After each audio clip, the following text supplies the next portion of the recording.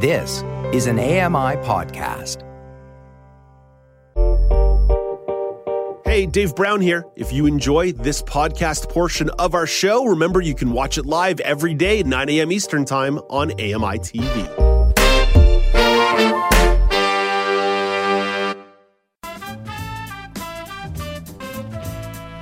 Welcome back. It's Now with Dave Brown on AMI TV. I'm just like that. January up in smoke, in the books. On to February you go.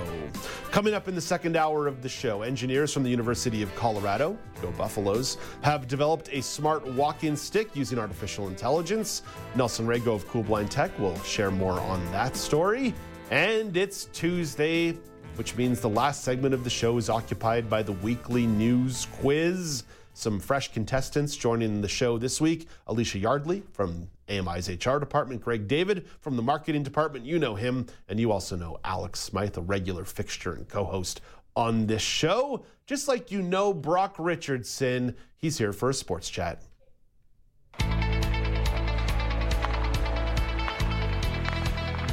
Brock, if somebody ran a timer on the amount we've talked about each Canadian hockey team this year, we have disproportionately covered the Vancouver Canucks. And here we find ourselves yet again as the Vancouver Canucks traded their captain and center Bo Horvat to the New York Islanders yesterday.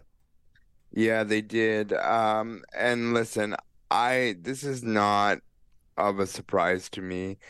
Bo Horvat is a talented hockey player, and his talents were being, I don't want to use the word wasted, but he wasn't getting the best opportunity in Vancouver, and so this was a move that I'm not surprised by. They got a few draft picks plus a few extra players, Anthony Beauvillier and Antu Ranty.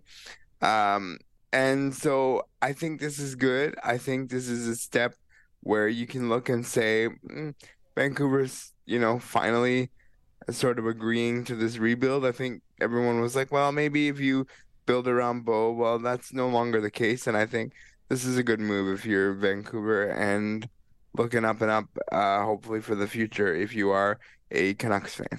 Their head of hockey operations, Jim Rutherford, essentially telegraphed this move in his press conference a few weeks ago. He talked about making a trade that would bring immediate help to the team. So you mentioned Anthony Beauvillier, who is a decent sort of third-line NHL hockey player with a little bit of skill that could potentially put him into the top six of your forwards when need be.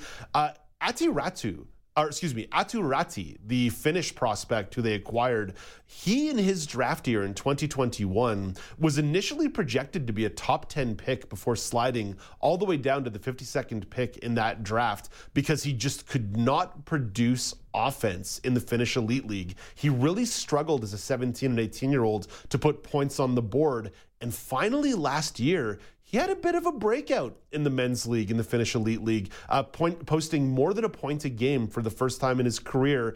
And somewhat that continued down in the AHL in the minor leagues for the New York Islanders affiliate. So there is something there in Aatu Räty that could be a building block piece for the Canucks. So that's a nice little piece of return. It's a project. It's not a guarantee that he's going to develop into what some scouts thought he could be.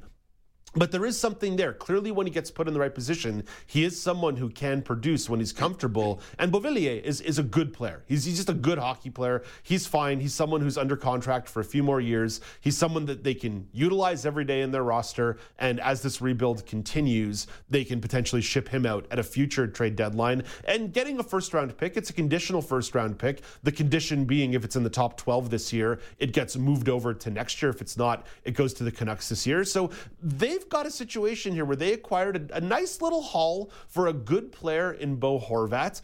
So, Brock, I've got two elements that I want to tug at this trade for you. Number one, now that the Canucks have made one trade, do you believe there's another one coming down the pipeline? Do you think someone like a Brock Besser or a Connor Garland may get moved out as well as part of this rebuilding?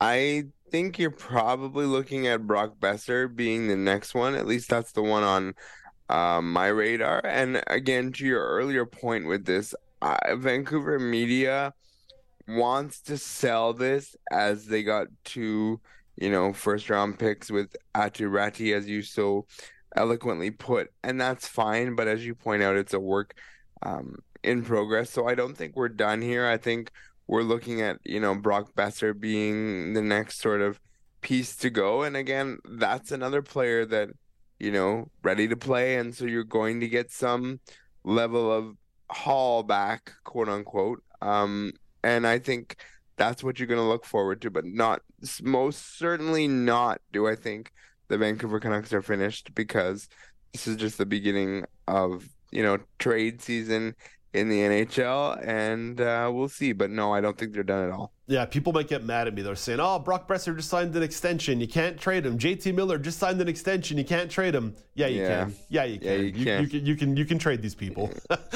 Actually, the more someone is under contract, the more it is that you can get more viable pieces for that person, because the longer X team has those, people under contract, the more they have to pay. So in my opinion, if we're going into the, rebuild phase, this is, nobody's off limits here when you're in a rebuild situation. Yeah. But again, I don't think Jim Rutherford, their head of hockey operations, wants to call it a rebuild. And I think there is some evidence in the kind of trade that he made here with Bo Horvat, where he's still looking to get some roster players back. So I wonder if there's not necessarily a super urgency in moving the Boesers or the Garlands or the Millers or even the Tyler Myers, unless he knows he can get back some what we'll call younger pro bodies. It doesn't seem like they want to go all the way in on a rebuild, which, by the way, is probably a mistake. But they believe that they have players like Elias Peterson and players like Quinn Hughes that are the future of this team. So there's a risk here they're going to stay in the mushy middle. Yeah, and that's the danger in which you play this kind of game with yourself. And it's like, what are we? Are we a rebuilding team? Are we mushy middle? And GMs and, presidents of hockey operations tend to really have trouble with the idea of a rebuild. And so they try to get this whole, well, we're going to get players back. But yes, at the same time, Dave, you do have to look out for what's best in your organization. So roster pieces do help, but you do have to be careful that you don't get stuck in the middle and be there forever and a day. And then you got annoyed Vancouver fans, and you don't want that either. But you can't always go on the temperature of your fans either, because that can be a dangerous game to play as well. Let's switch to the New York Islanders side of this, Brock. They currently find themselves on the outside looking in of the playoffs in the Eastern Conference. They're sniffing around. They're close, but they're a team that really struggles to score goals, to put up points, despite just an amazing year from their goaltender, Ilya Sorokin. Brock, do you think this is the kind of move that is going to help the Islanders push themselves over the ledge here and maybe knock Pittsburgh or Washington or the Rangers out for one of those later playoff spots in the Eastern Conference? Is it a move that could get you into the playoffs, the bottom of the playoffs easier? Yes. Is it a move that can make you, be a Stanley Cup contender? No. Yeah. But it at least gives a little bit more of your fans some, okay, we're kind of in this. If you're the Islanders, we got a goal scorer, which is something we're missing. We have the goaltending, as you mentioned, and I just think that, at times we have to look at this and say, we have to do this piece by piece, and this is the beginning for the Islanders in kind of seeing what they can do. Yes, a move like this can get them into the playoffs, sneak them in, but as for it being a Stanley Cup contender all of a sudden, not quite moving the needle in that regard. Yeah, there's some teams sniffing around there. You've got the Islanders, you've got the Panthers, you've got even the Detroit Red Wings. They're sniffing just a little bit at those latter spots in the Eastern Conference. But to my eyes, Brock, it really feels like the 8 teams that are currently in the playoff picture are the 8 teams that will be there at the end, barring some kind of catastrophic collapse I don't see Washington or Pittsburgh relinquishing those wildcard spots. I don't see the Rangers, after a bit of a tough spot, falling out of their zone. And the top 3 teams in the Atlantic, Tampa, Boston, Toronto, those teams are locked and loaded. So it's going to be a tough haul for the Islanders. But for a team who keeps trying to sell to their fan base, we want to give you some wins. It's the kind of trade you make. The price wasn't too high. So nice move all around. Brock, let's turn to the world of international sport. There's been some reporting and news bubbling around that Russia and Belarus are going to be welcomed back at the 2024 Olympics after being excluded from the 2022 games after the invasion of Ukraine. Brock, your reaction to this news? I struggle with this one, and I struggle because I don't know when the right time would be to welcome them back to the games. And that's part of the reason I struggle, is that, okay, if now's not the right time, when? And I don't have the answer for the when. As far as I'm aware, the war is still going on to some level. Maybe not to the height that it was. It is. It's significant. It's a significant international conflict. Just because the mainstream media isn't covering it the way it used to be, it's still a significant conflict. That's what I thought. And that's where I struggle, because if it's still a significant conflict, then are they welcome back? Are they relinquishing? Because the reason you didn't allow them was because of the war going on. And if it's still a significant conflict, then is now the time?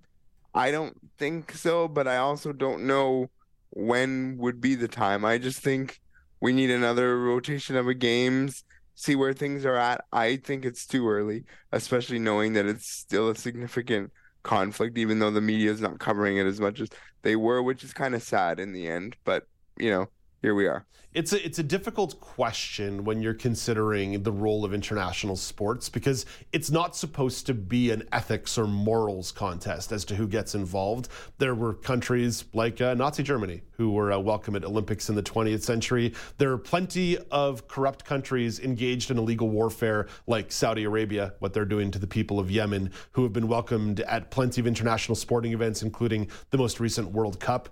So there are countries that got to host World Cups despite significant human rights abuses. So the one thing that keeps coming up here when we're talking about international sports is, can you be agnostic from the rest of international affairs? And there's probably something to that at the end of the day, if you're concerned that countries are going to be sports washing their reputation via competition in these kinds of events, then that's probably a broader concern about the nature of sport and these events more generally. But there does come a certain point where you have to say, as international governing bodies, that what are we? Are we some kind of moral or ethical police that says you can or cannot compete in these events because of the actions of government? And if that's the case, then you have to start applying that lens very, very stringently. I hope you don't think that I'm engaging in a game of whataboutism as I'm doing this exercise, but it does matter that you can't just pick and choose when you're going to be applying a moral or ethical lens to international sport.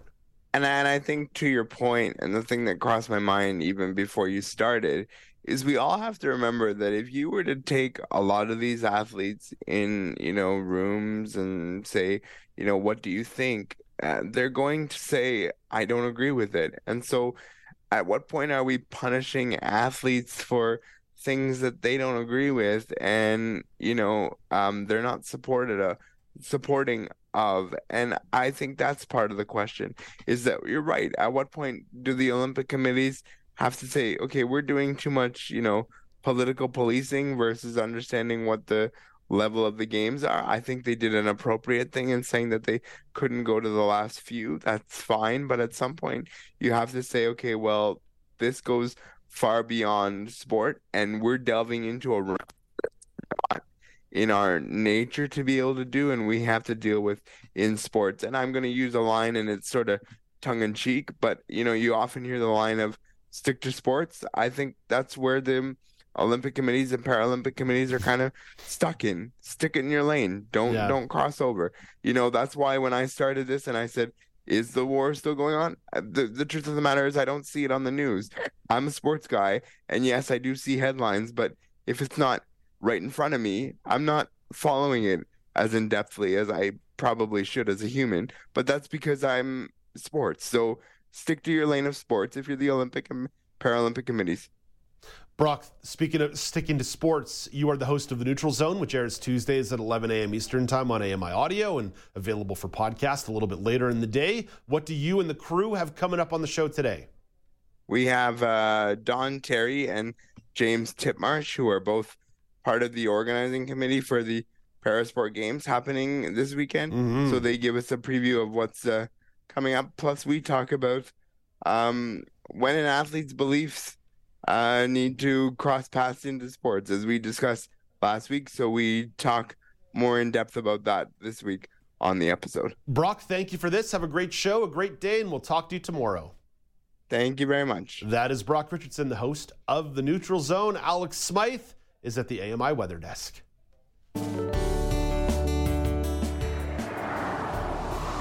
Here is your AMI National Weather Report from Environment Canada. We're going to start off in Corner Brook, Newfoundland, where there's snow off and on today with 2 centimeters expected to fall. The high is -2, feeling like -12. In Charlottetown, PEI, it's mainly cloudy with snow beginning in the morning and up to 4 centimeters set to fall. The high is -3, still feeling like -12. In St. John, New Brunswick, there's snow off and on today with up to 4 centimeters falling. The high is -4 and feeling like -7 with the wind chill. In Quebec City, Quebec, it is cloudy, clearing this morning, and then it'll be sunshine as the day goes on. -11 is the high, feeling like -22 with the wind chill. Here in Toronto, Ontario, it is a mix of sun and clouds with possible snow early this morning. The high is -5, but with that wind chill makes it feel like -19. In Sault Ste. Marie, Ontario, there is snow off and on today with a mix of sun and clouds. The high is -9, feeling like -23. In Brandon, Manitoba, it is mainly sunny today. The high is -21, but feeling like -40. There is an extreme cold warning in effect due to those cold wind chill temperatures. And that cold continues as we make our way to Regina, Saskatchewan, where there's a mix of sun and clouds. The high is -17, but with that wind chill, again, it's feeling like -35. And that extreme cold warning is in effect there as well. At Lethbridge, Alberta, it is cloudy with the clouds rolling in as the day goes on. There's wind gusts up to 70 kilometers per hour. The high is -3, but with those strong winds, it makes it feel like -20. In Red Deer, Alberta, there's snow off and on today. The high is -7, feeling like -14. Up in Whitehorse, Yukon, there's 4 centimeters of snow set to fall today. -8 is the high, and it's -15 with that wind chill. In Kelowna, BC, there's up to 2 centimeters of snow falling today, but then becoming cloudy as the day goes on. The high is -3. And finally in Vancouver, BC, it's cloudy with a chance of snow in the morning, turning to possible rain in the afternoon. The high is 3 degrees. And that's your AMI National Weather Report from Environment Canada. Thank you very much, Alex. Coming up next, engineers from the University of Colorado have developed a smart walking stick using artificial intelligence. Nelson Rego has some details on that one. This is Now with Dave Brown on AMI TV.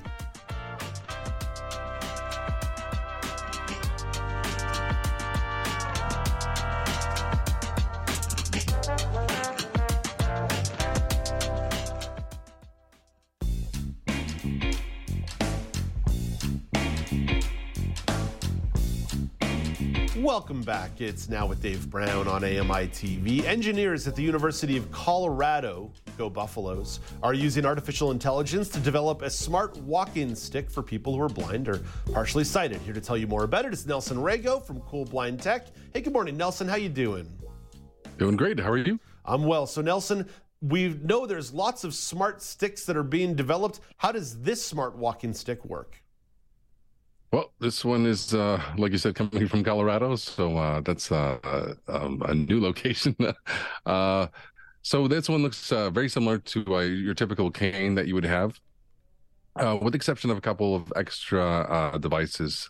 So in this particular study, they'll have a camera that that has the algorithms and computer vision technology to assess and help you navigate what's around you.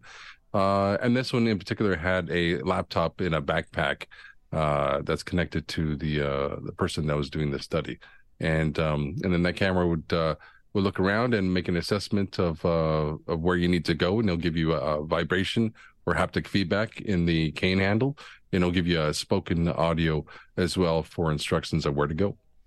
So in terms of the researchers created a couple experimental locations, including a cafe.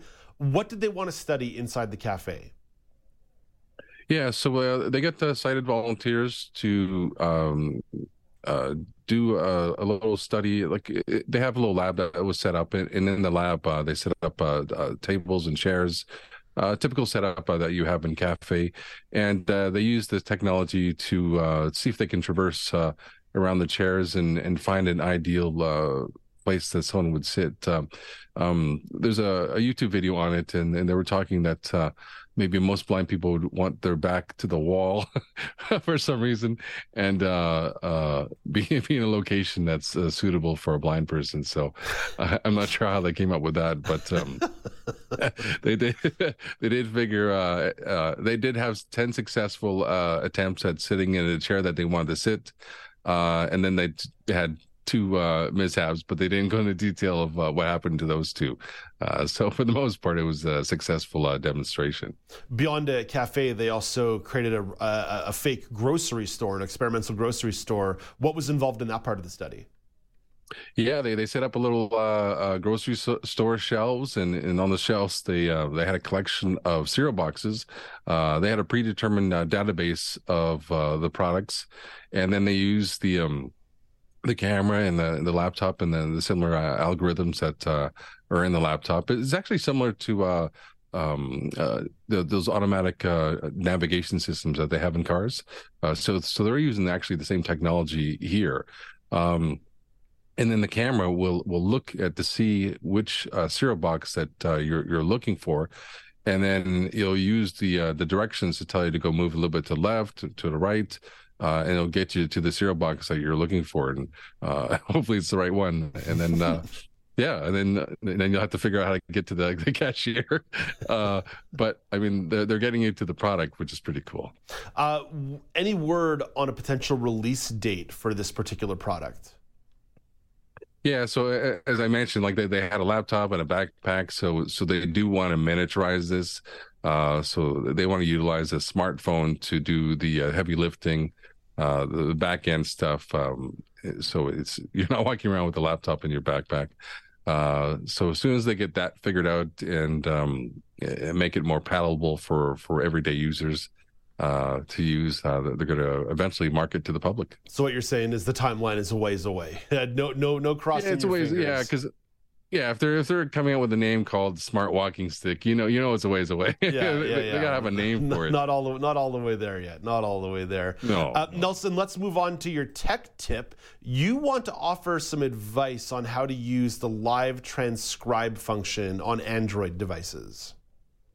Yeah, I was playing around with my Pixel the other day, and I know we talked about this before a couple of years later, or years ago, when they first released this. But it's pretty useful if you're a journalist, or this is specific for people with hearing loss. But I started playing around with it, and it was pretty accurate. And basically what it does, it utilizes the microphone, and then it'll take that microphone, the audio from it, and it'll take the spoken word and transcribe it into text on your phone. And it's pretty accurate. It's a little bit tricky using it with TalkBack, but I mean, I don't think it was specifically for TalkBack users. But when I was reviewing the text on it, it was actually pretty good, and they made it really easy to turn it on and to use it. So if you go into settings and under settings accessibility, and then there's a live transcribe, you want to select and open there, and then they even give you an option to create a shortcut. We could have a green button on the lower part of the right hand screen, and you could utilize it quickly in case you need to be able to communicate with someone. And And there's also the option to actually save it as well. So if you want to keep it for future use, so it's a pretty cool function, and it's usable for phones all the way back to Lollipop. So if you have a newer phone, you're going to have this on your phone in accessibility settings. But if you can't find it there, you can go to the Play Store and actually download the app as a standalone app and install it on your phone and play around with it, see if it works for you. Very good. Nelson, thank you for this. Great. Thank you. That's Nelson Rego, the founder of Cool Blind Tech. You can follow Nelson on Twitter at Cool Blind Tech, at Cool Blind Tech. Coming up after the break, Alex Smythe is curious. How do you support small business? What can you do to ensure small businesses thrive in your community? This is Now with Dave Brown on AMI TV.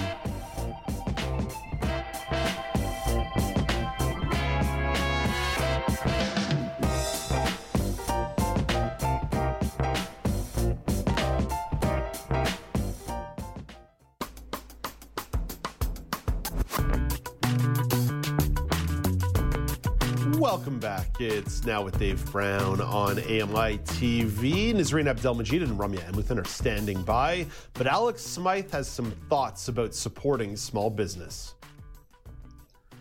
Yeah, Dave, that's 100% true. You know, this weekend I was actually out and about with some friends, and we went and checked out an independent apiary and like small shop in town, and I have to tell you, it was the definition of a small business. You know, not only was it physically, the shop was small and quite quaint, but, you know, it had a lot of locally made and sourced items in the shop and a few things that, you know, I had never seen or heard of before. And so I was happy to come in, drop some cash, pick up a few things, including honey soda, which I'm not sure if you've ever heard of this or anyone else on the panel have ever heard of this, but because it was an apiary, almost everything made with honey or beeswax and stuff.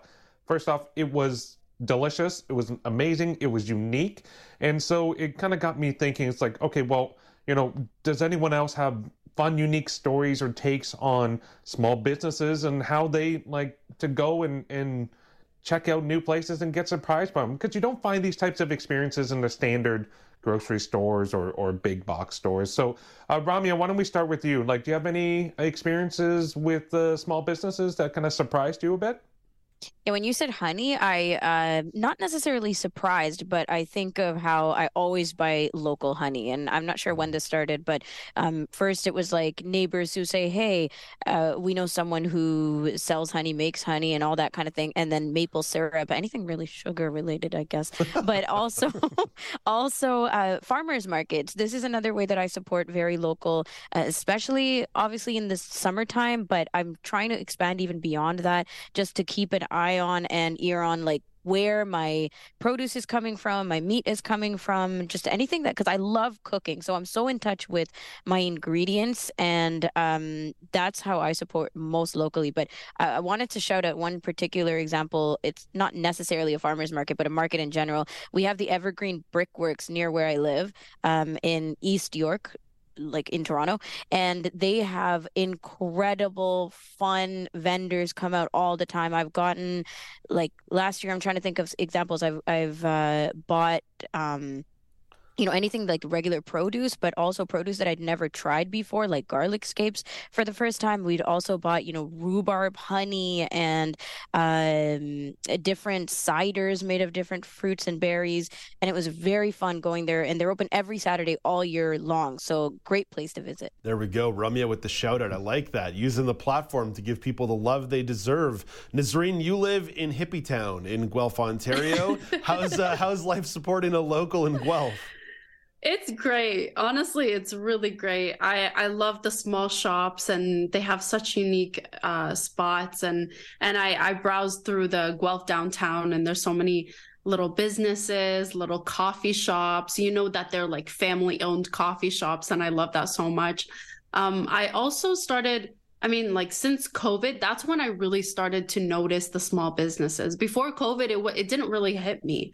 And during COVID, that's when I discovered there was so many small online businesses that are amazing. They're so talented. They're great gift giving ideas. I just remember my sister, for example, she started making coasters, and she started selling them online, and it's an intimate gift, honestly. It's handmade, it's really personal, and if you give it away, that's what it is. And there's so many small businesses that are making clothing that is just so perfect. Like, it's handmade. It's so special when you're giving a gift to someone else. So I've collaborated with so many small businesses in the last couple of years, and it's been truly amazing. And so like I would get a discount or whatever, and then I would share it online on Instagram, and that's how it would work. But yeah, it's super nice. All right, so call me the outlier in this round table, because I'm three things, if anything. I am lazy, I am basic, and I am obese. So you put these three things together, and it becomes very difficult to support local when you live in a neighborhood that is primarily composed of chains. Pretty much anything walking distance from my apartment is a major chain or a regional chain. Yeah, I'd say regional chain is probably like the smallest of the businesses that pop up around here. Everything is super, super corporate. And here's the thing, as somebody who is legally blind and cannot drive, if you think that I'm taking the bus to go shopping, you are not thinking straight. I like to live my life inside a certain level of walking distance, which is probably why I'm considering moving out of this neighborhood, because I don't like living here, but I'm also lazy. You add laziness into this, and laziness will stop you from moving places. When I was an Ottawa resident in a really cool neighborhood, I was a little bit better at supporting local, but if it's not walking distance, I'm going to have a lot of trouble supporting it, even in terms of the online experience. If I find your website difficult to use,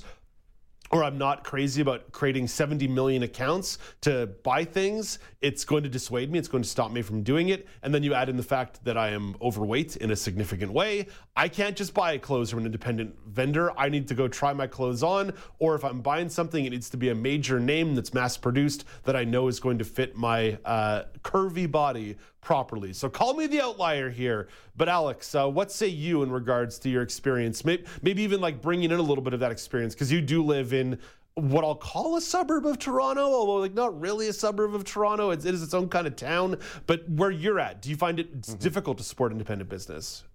You know, it can be, Dave. Yeah, and I would certainly say Burlington is, for the better part, a suburb of Toronto. We're kind of on the outskirts of it, but it can be. And I know from when I was living in Toronto, it was the same thing, in a similar area as you are, where it's just, you got all the standard businesses, and especially if you don't drive or you can't get around easily, you're going to have a harder time kind of supporting those smaller businesses. Now, thankfully, in Burlington, there are still quite a few independent businesses and stuff that are in and around downtown that you can go to rather easily, and you can kind of shop there, you can do things there. But like, for instance, the apiary I was talking about, I'll shout them out because they were great. Backed by Bees. They are literally in the middle of nowhere. They're in the northeast part of Burlington, almost on Milton, just nothing but farmland. Obviously, you need space for bees. Oh, yeah. I couldn't get there otherwise if I didn't get a ride with my friends. It's true. It would be a real sting to try and get out there on your own. Ooh, yeah. But I heard such a buzz about it that I had to check it out myself. And so it was one of those things I was happy I was able to get out there. But there wouldn't have been any public transit or anything. I would have to have Ubered out there, and then you're adding to a cost. And then it's not a hive of activity. we could keep this going all day, but let's keep it short and sweet, Dave. Okay. You'd really have to comb the white pages to find a way out there. Okay.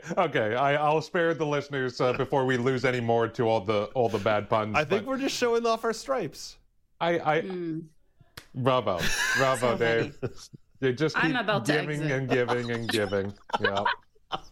But I'm going to need you to move on to the next part of this. But but as I was saying, it can be hard to support local businesses. But thankfully, as Nisreen talked about with the advent of online growth in businesses, that there is more opportunity. There's more diversity, especially since the pandemic, where, these small businesses really had to adapt to being able to get their services out there when people couldn't physically come into the shops. So there are other ways that you can support them. You can go online. You can check out their online shops and get things shipped to you if you can't physically make it there. Yeah, I find online, it's been a bit of a double-edged sword because it's become really easy to keep using major retailers in the online world. But you're right, it has allowed for a little bit of reach from some of these smaller businesses. Ramya, how has online impacted your experience in trying to support local? When I think online, my experience has been finding promotions through social media. So, for example, in the wintertime, I'm always trying to find somebody making local treats, right? The hot chocolate bombs is a good example a couple years ago, things like that. And people promote all over social with local businesses. You can literally type in, GTA hot chocolate bombs and find several people just putting up their businesses, promoting. And sometimes they'll deliver. Sometimes you got to go pick it up. So I agree with you that driving can be a major issue when it comes to actually collaborating with these people or buying their products. But I found that I can still get a hold of somebody somewhere who is willing to deliver, maybe for an extra fee, or ship, right? like local soaps and things like that are usually easily shippable. So yeah. Nazreen, you're the one who kind of mentioned the way that online has influenced the way you're engaging with local business. Scratch a little bit deeper on that one. How are you using online to try and be a little more supportive of small business? I'm so glad you brought up the inaccessibility of websites, because I think that's a big problem that a lot of these small businesses have. So basically I go through Instagram. I think that's my main source when it comes to that. And I look at their website. If I find that it's just inaccessible, I DM the business and I'm like, hey, I'm looking for this, that. What can you provide for me? And this is why I just can't use your website. Just let me know if you have this sort of thing and how I can buy it. So they provide me with pictures, descriptions, and how to purchase this item. So it's not that difficult to kind of go around it. I know there's so many glitches in these websites, or they're not thinking of accessibility. It's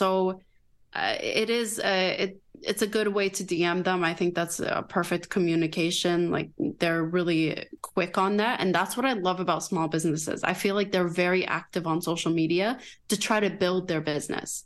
Yeah, the way to engage with your clients on social is a total game changer. Alex, you're the one who raised this topic on the antenna, so that means you get last word on this one. How do you engage with small businesses at an online level? Because it sounds like a little bit like it's a false binary that it needs to be one or the other, but they can intersect.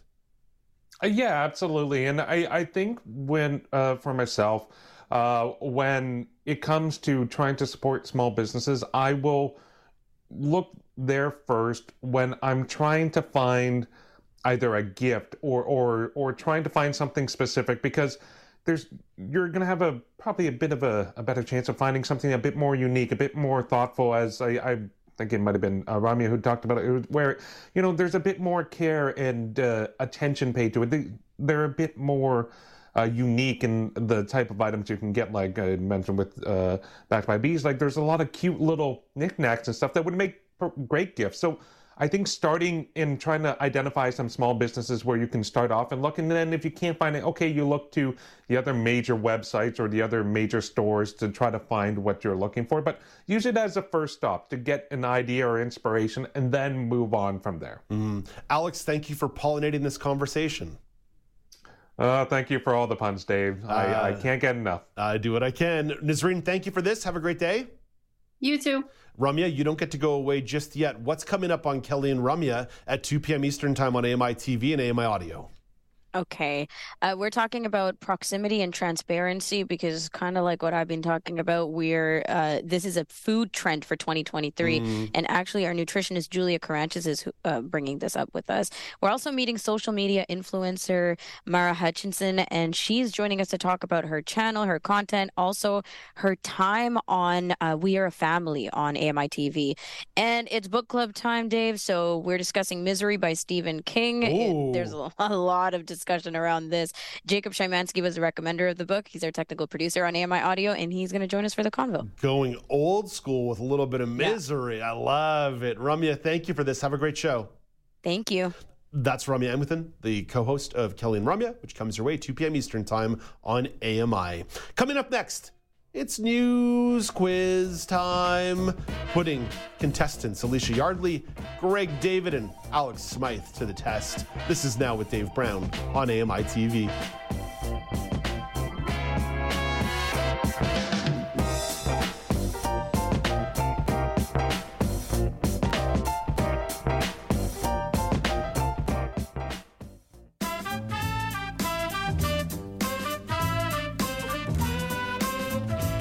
Welcome back. It's Now with Dave Brown on AMI TV. It's Tuesday. It's the last segment of the show. You know what that means. Let's fire up the weekly news quiz.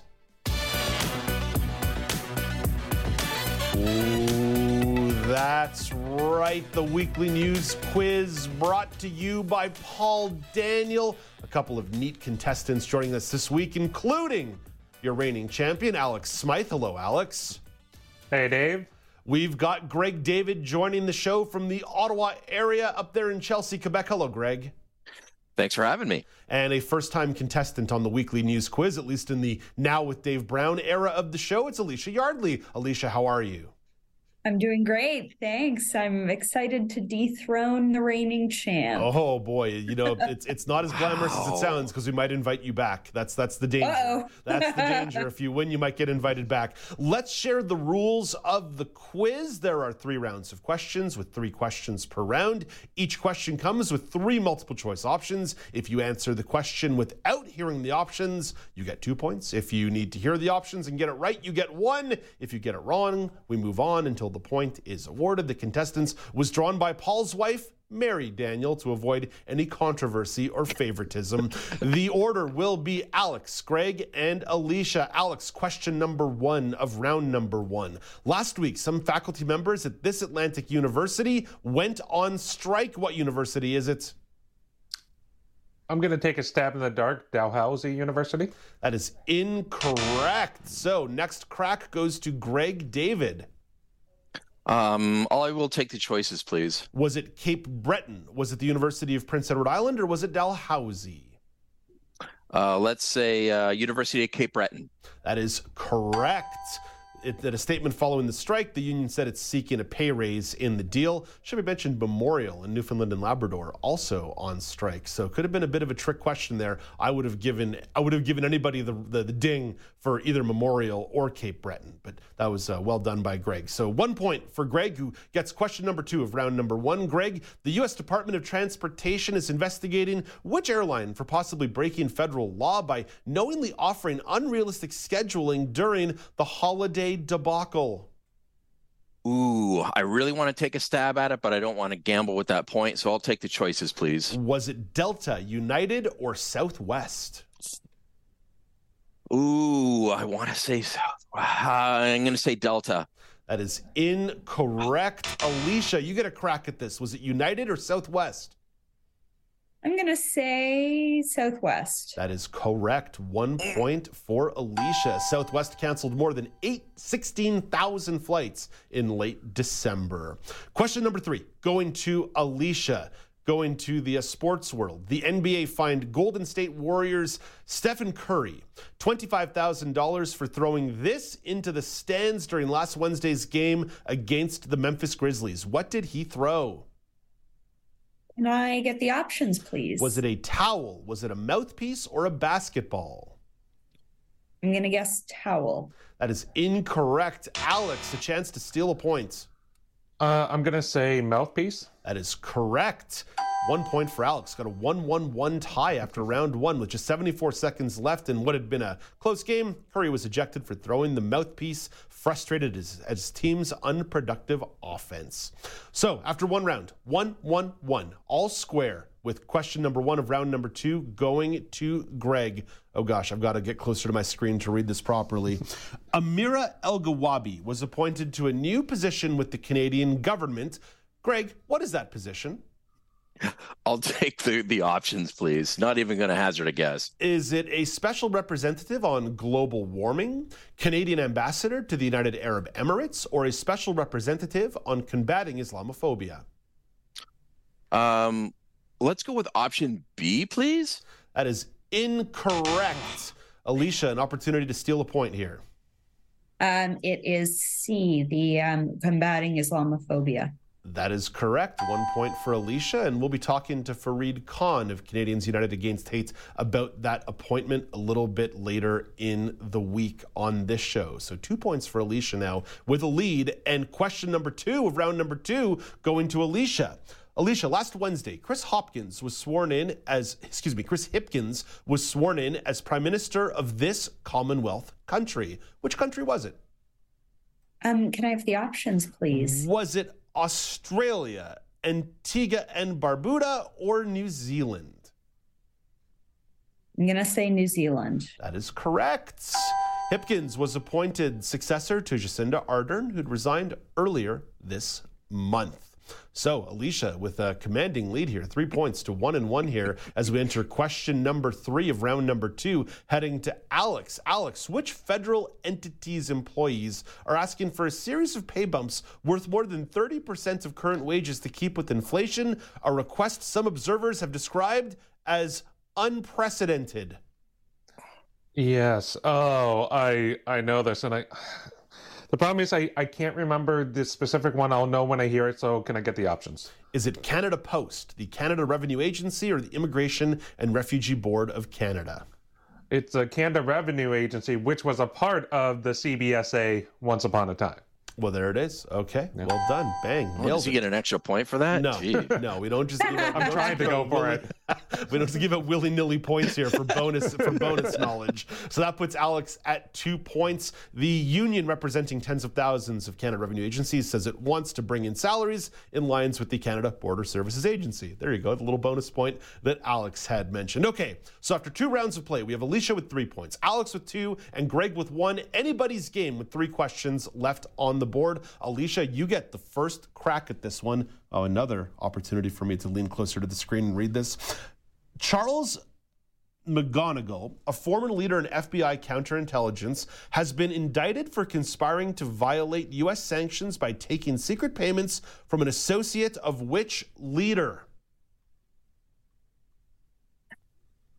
Can I get the options? Is it Vladimir Putin, Kim Jong-un, or Recep Tayyip Erdogan? I'm going to guess Erdogan. That is incorrect. Alex, a crack at this for a steal. Yes, this is Vladimir Putin. That is correct. McGonigal was also charged with concealing secret payments of $225,000 that he allegedly received from Albanian intelligence operatives.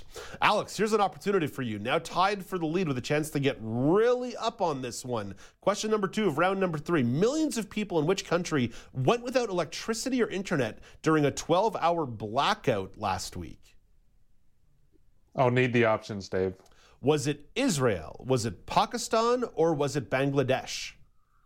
Oh, geez, I have no idea. So I'm literally taking a swing here. I am going to go with Israel. That is incorrect. Greg, an opportunity for you to get this match a little bit closer. What were the options, Dave? Pakistan or Bangladesh? Let's go with Pakistan. That is correct.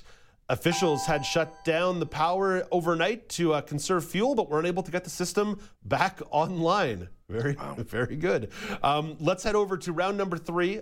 Question number 3 of round number 3 with Alex and Alicia both at 3 points. Greg at 2. Greg can flat out win this thing if he guesses correctly without the options, or we get a 3-way tie, and we do have tiebreaker questions available. So, Greg, Ottawa area MPP Ottawa area MPP Lisa MacLeod spoke last week about how it was a nightmare running for re-election in 2022 while struggling with this particular condition. What is the condition?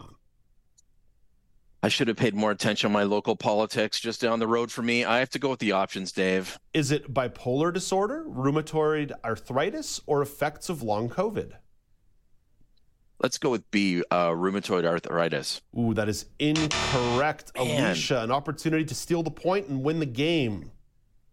I'm going to say long COVID. That is incorrect, thus giving Alex the win via a default point. I shouldn't be so joyous as I talk about bipolar disorder. My apologies. Yes. The Progressive Conservative MPP spoke to TVO about running for re-election while also dealing with bipolar disorder, calling it the toughest election campaign yet. So with that, the defending champion continues to be our winner, and the winner is... Smythe with the big default points win. Congratulations, sir. The two sweetest words in the English language, default, Dave, according to Homer Simpson. I think wrapping this thing up on a Simpsons quote is the absolute way to go. Alex, congratulations on the win. Thank you. Greg, thank you for participating. You made that real close. You had a big opportunity for a win there. Just a little bit more CBC Ottawa, and you'd be all set. Yeah, thanks for having me, Dave. And Alicia, it's been a pleasure to have you on the show today. Thank you for taking part in the quiz. We've got about 30 seconds on the clock. You went to go see Joseph in the amazing Technicolor Dreamcoat a couple weekends ago in Toronto. How was the show? It was fabulous. I had such a good time. I originally saw it in, I want to say 92 when Donny Osmond played Joseph. Oh my gosh. Yeah. Oh my God. That was a performance. But I mean, this was great. It was a touring company, I think, from London. There was tap dancing. Their vocals were phenomenal. Just some of the notes they were able to hit. And the staging was great. They threw confetti at the audience.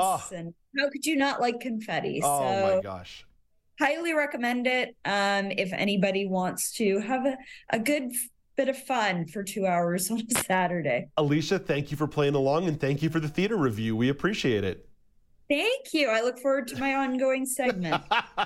That's Alicia Yardley. You can hear from her on our show, and you can also catch her on Kelly and Company. It's all the time we have for the show today. Until we're back again tomorrow morning at 9 a.m. Eastern Time, I'm Dave Brown, reminding you to play safe, play fair, but don't forget to have some fun.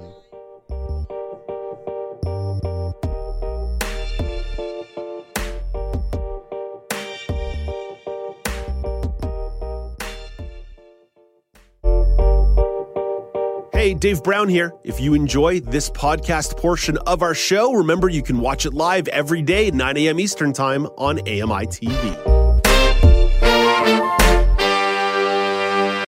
I'm Margaret Shepard of the AMI podcast, Tripping on Air. Every month, my co-host Alex Hajar and I spill the tea on what it's really like to live with MS. Watch Tripping on Air on YouTube or download wherever you get your pods.